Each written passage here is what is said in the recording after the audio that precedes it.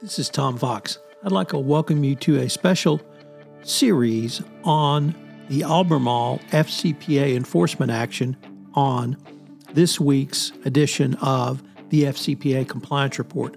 Over the next several episodes, we're going to explore the Albemarle FCPA resolution through a variety of lenses. We're going to open with Matt Kelly giving us an overview of the case. We'll follow then with Karen Moore focusing on internal controls. Christy Grant Hart is going to talk to us about the holdbacks and the significance of those. And then we're going to have some episode with lessons learned from the case. It's an interesting case, the largest FCPA case in 2023. In this episode, Karen Moore walks us through the internal control issues in this enforcement action.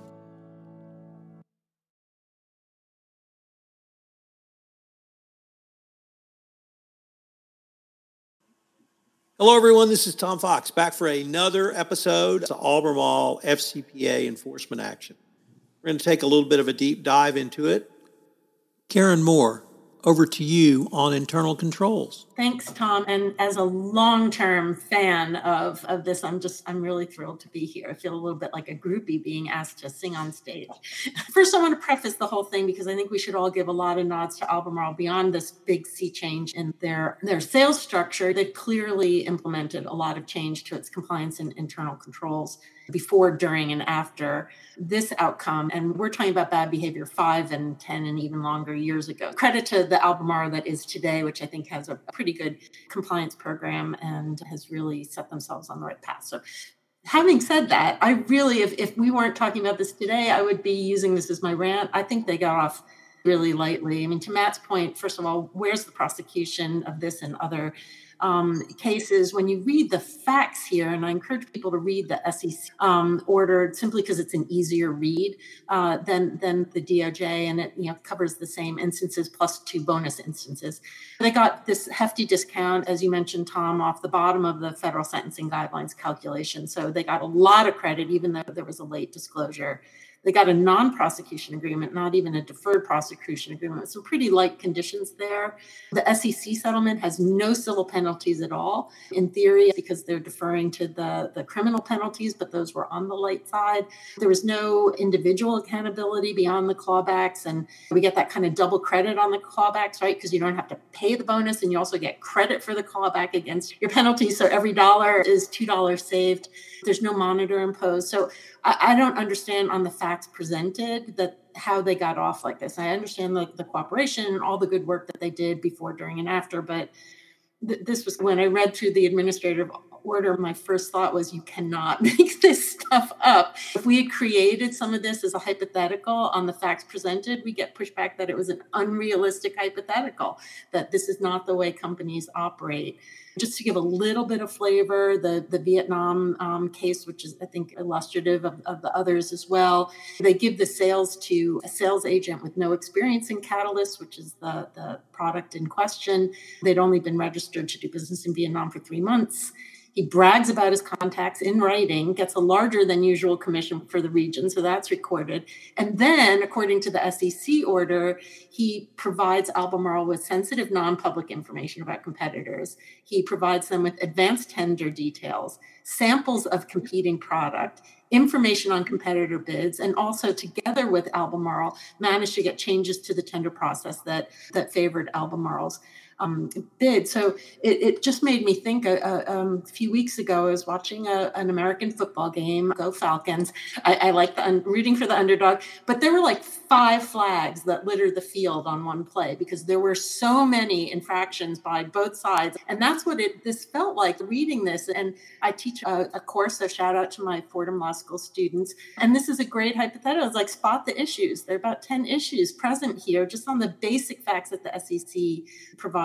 Albemarle clearly must have understood where some of the excess money was going. They paid the higher than usual commission, which the agent then, after a couple of years, asked to double because he needed to, here are my quotes, Jonathan, secure orders, win the job, and avoid losing the market. It's just, nice baseball cap too. So they eventually granted him a 50% increase in the commission, but it had to have been clear where some of this money was going. How's that for a law exam hypothetical, I did see one bright spot in the order. There was the situation in India where the subsidiary regional director actually warned the US-based sales exec that he thought the company's India agent would pay bribes. Apparently, there were threats to put the company on this holiday list, which would prevent it from bidding on certain contracts. So the regional director warned the sales executive by email, expressed his concern that the India agent would cause Albemarle to violate the FCPA. They provided so many easy documents in this investigation.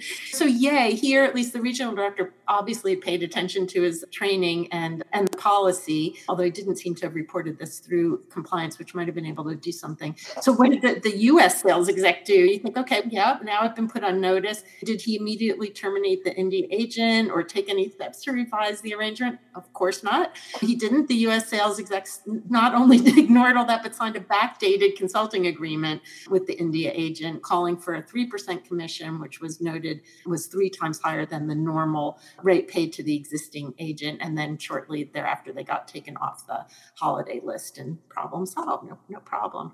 As Christy mentioned, the SEC finding goes beyond the findings of the DOJ into transactions in China and the UAE.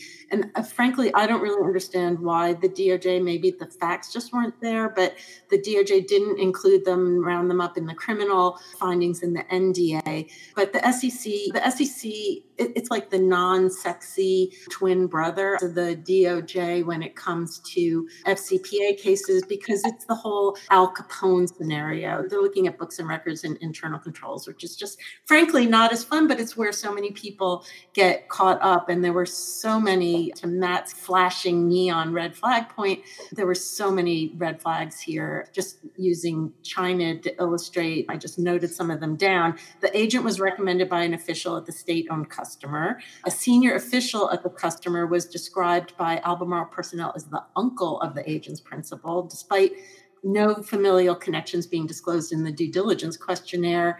So at least due diligence was being done. Compliance due diligence also revealed that the agent had no website and had only been registered to do business in the weeks before the engagement, which is something that crops up in other jurisdictions as well. And again, like with other jurisdictions, the commission rate was questioned as high. And as the engagement continued, there were more red flags that were present, including sole source basis of the appointment and this incredibly high price that was charged to the detriment of the China state-owned enterprise, and then clearly to the benefit of Albemarle and their agent.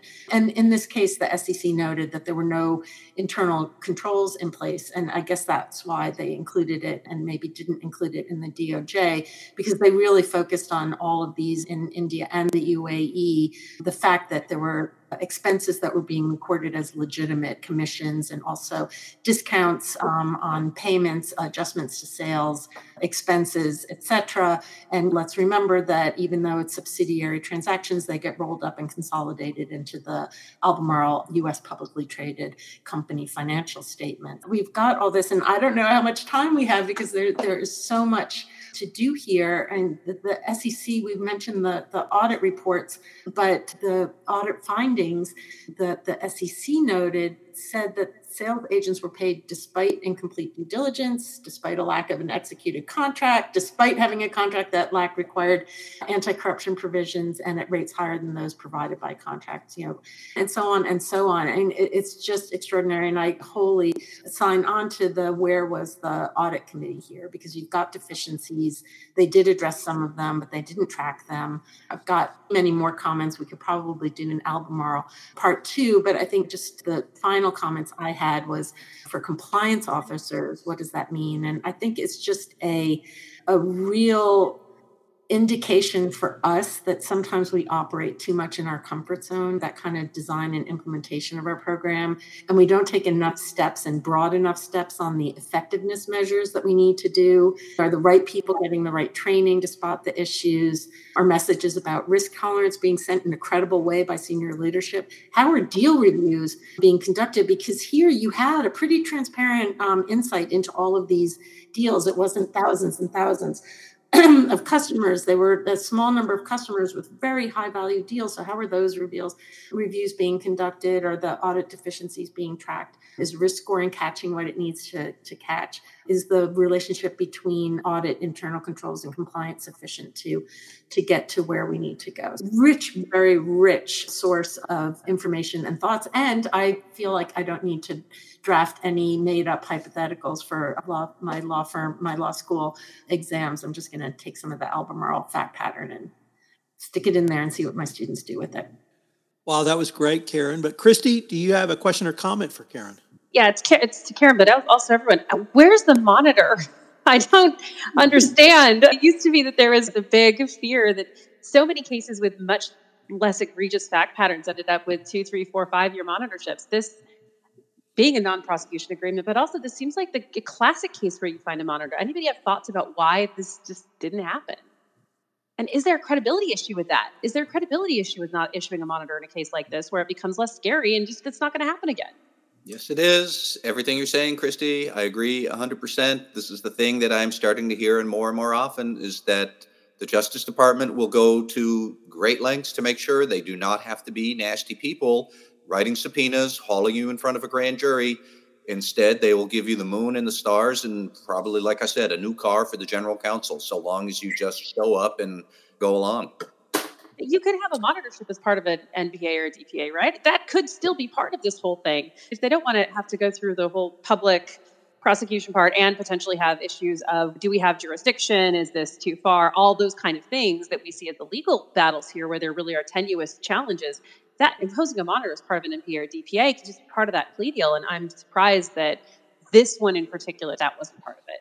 Yeah, I'm 100% with you, Christy. And it seems odd given that kind of statements earlier on in last year that there was going to be an increased use of monitors. It seems to run contrary, give them a, let them off lightly on penalties, but track what they're doing. Maybe it's because there's such a distance between the last bad transactions and the resolution of the case. They felt that they'd done enough. I don't know.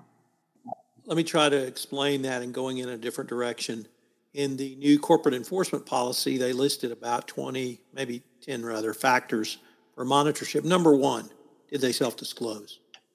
And the egregiousness of the conduct is not one of the factors. After it's, have they self-disclosed, it is, did they put a new compliance policy in place and have they tested that? And that seems to be it. Now, they didn't report in the NPA whether those two factors were present, but that's the test now, and that seems to be where we're going. This is Tom Fox again. Thank you so much for listening to this special podcast series on the Albemarle FCPA enforcement action. I hope you checked out yesterday's episode with Matt Kelly taking the lead to give us an overview of the enforcement action. Hope you'll join us tomorrow where Christy Grant Hart takes up the interesting holdback issue which Albemarle utilized. This special podcast series on the Albemarle FCPA enforcement action is a special production of the award-winning Compliance Podcast Network.